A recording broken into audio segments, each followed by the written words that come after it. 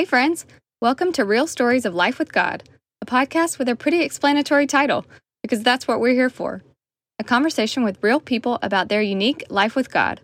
I'm your host, Chelsea Eubank, and I'm so glad you're here. Let's jump into today's episode.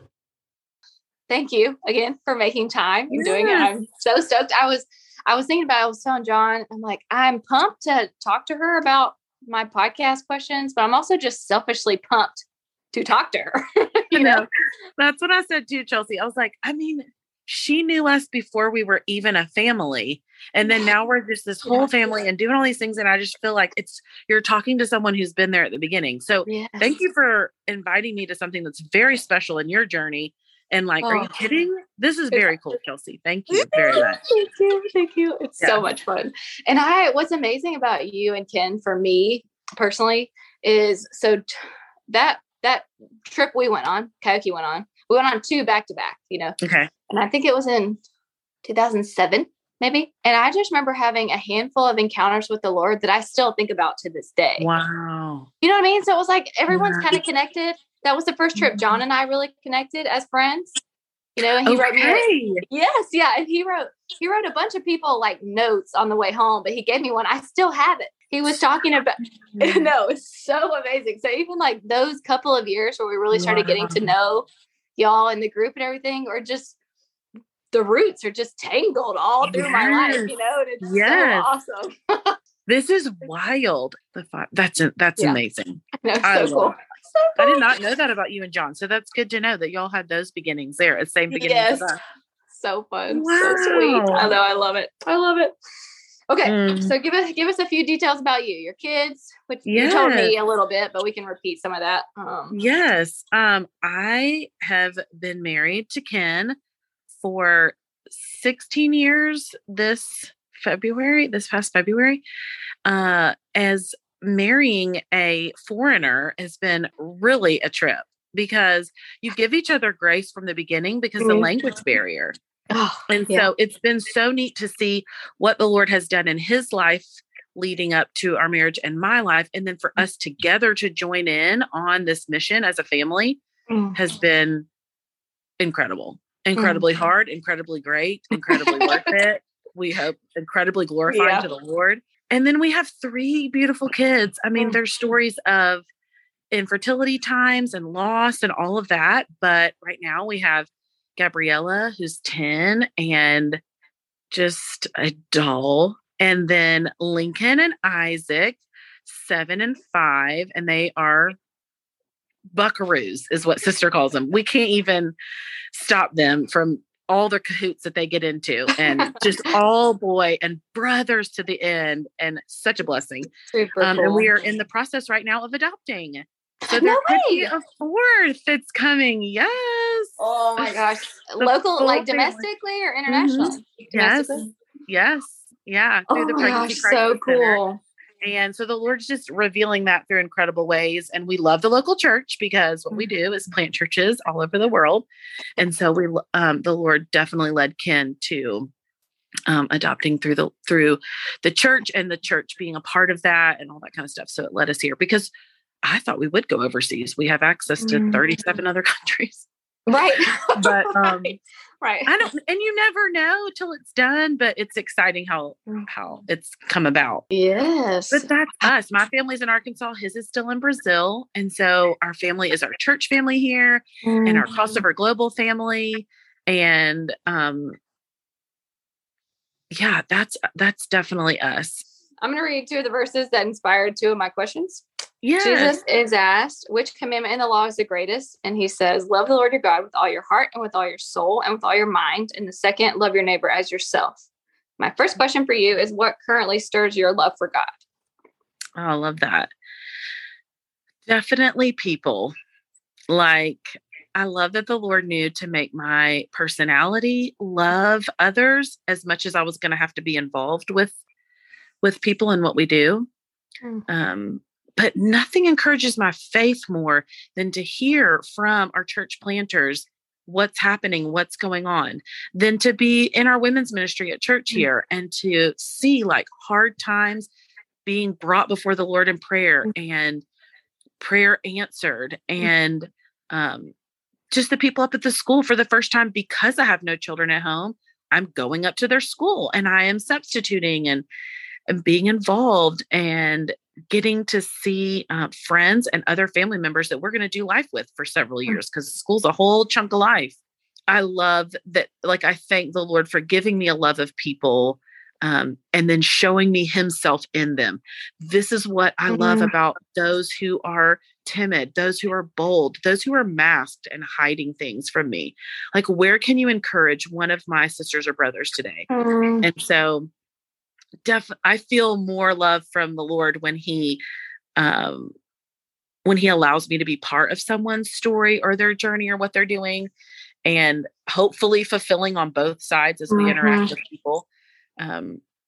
So it's even like we're completely redoing Crossover Global up here, building all the land. Like, the Lord just spoke a whole word, and it's going to be an incredible thing that's unfolding on the acreage that we have here. So our landscaper guys here, or the construction guys coming by, and it's just like, what blessing do we need today? And what's happening? And that is not a burden for me. So he's kind for the Spirit to walk with me as I go to greet someone and not sure what they might need. So I hate to say that it's because I feel useful, but I also just feel known and loved and a part of a team with my Heavenly Father. Not like, I did your task, are you happy? But like, we're in this together. You could do this by yourself, but you want me to go talk to them? Okay, cool. So it's good. Yeah. I love that. And I can relate to that too. I think it's kind of what kind of prompted the podcast for me a little bit, because I feel like as much as obviously I learned a lot from the Bible and from the Holy Spirit and from other books and things, but I feel like I learned more about him from other people's experiences with him. Also, it reveals to me different sides, because they're wired differently. And so they might absorb something from him that I may not get. And so it's kind of cool to see a different facet of him with what they're learning or how they're hearing him. You know what I mean? Yes. And we always try to teach our kids, like, someone else's win is not your loss. Like, from a little age, get excited about what God's doing in other people's lives. Like, there's not place for jealousy. There's a place for purpose and for walking in it and encouraging others that are beside you doing it. Like, we just don't need anything but for us to be linking arms and in this kingdom together, So totally. I think you do that very, very well, Chelsea. I think you do that very well. Thank you. My next question is, what currently stifles your love for God? It is the everyday task. It is the mundane and routine, because I do love the relational, fluid, flexible, free spirit. Like, let's go.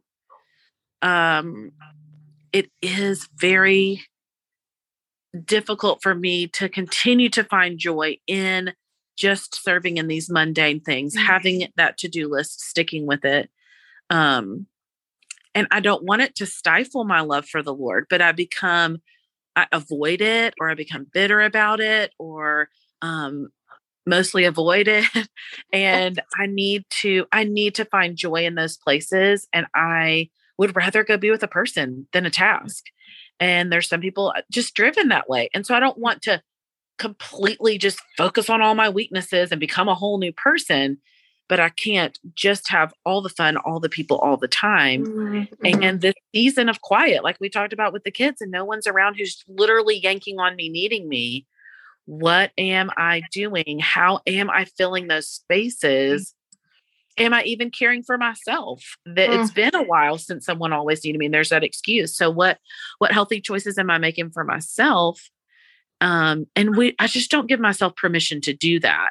I don't give myself permission to be in the quiet, to choose those routines that would be healthy benefits for us and our family.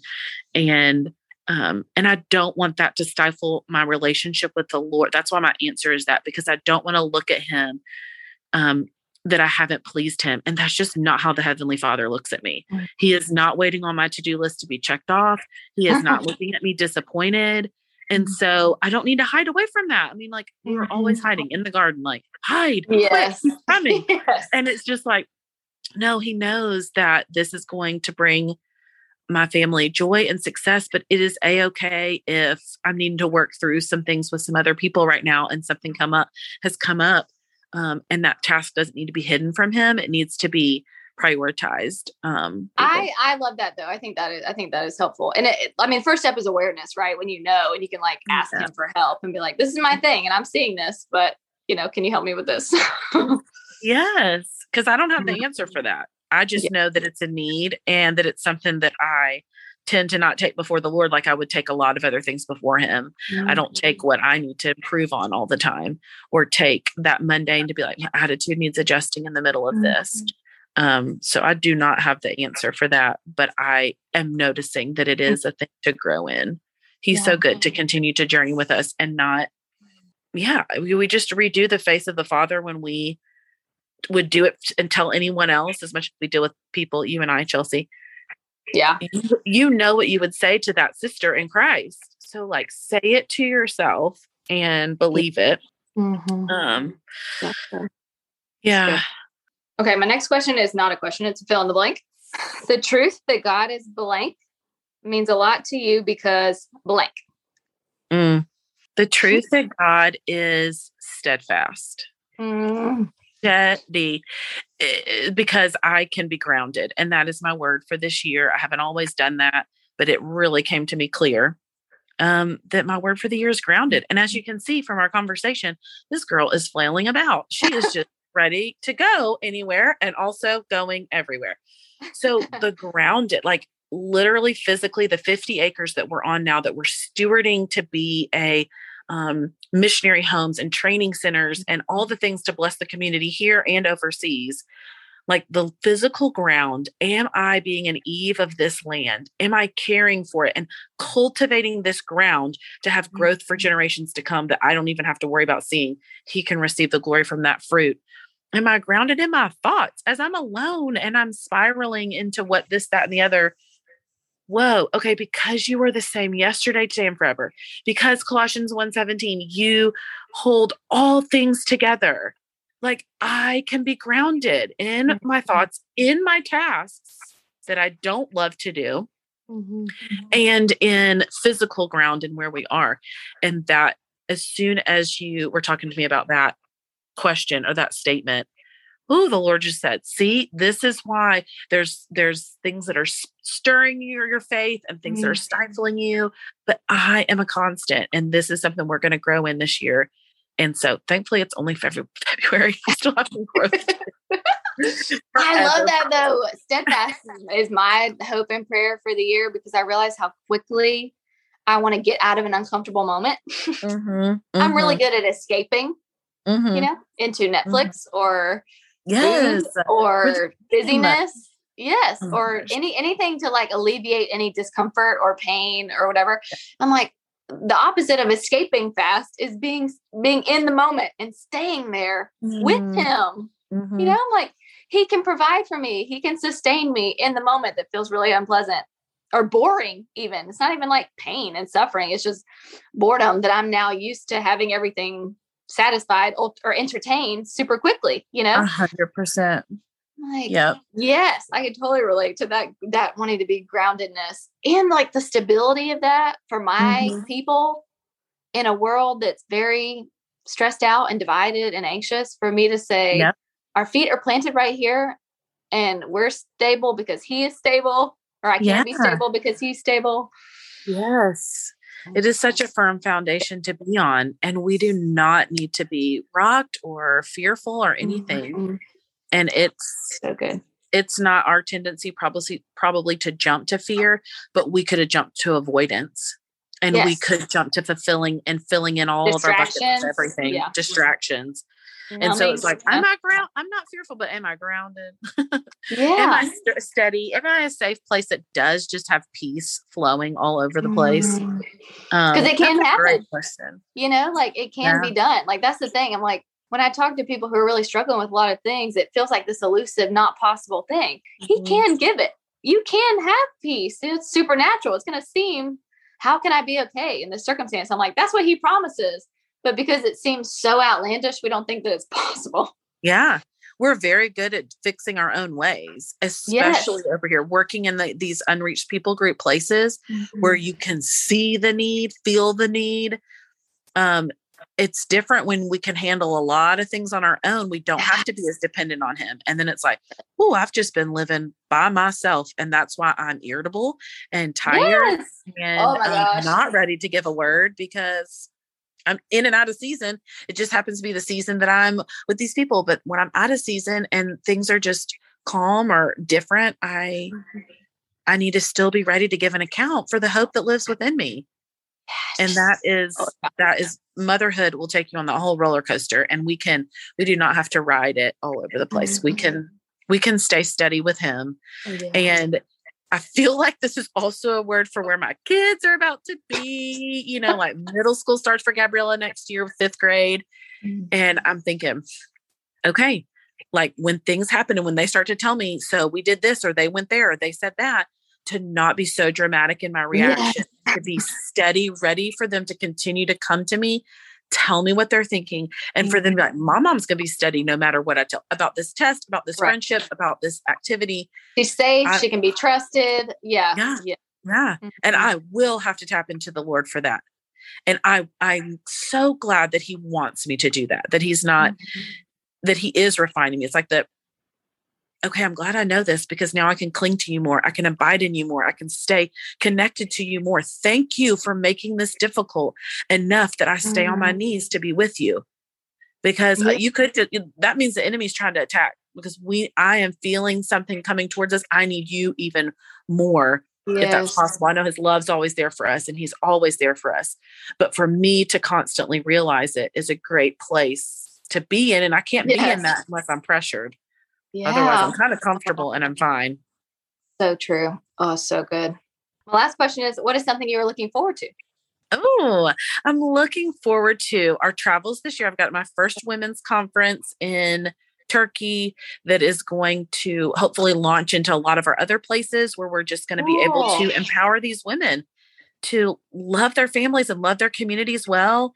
And in a lot of these places, like the Bible is brand new. Jesus's ways are brand new. And so they've seen a change in their husband. They're no longer beating them. They're no longer having this rage and anger. There is change. How does this woman respond to that? What is a woman of the word?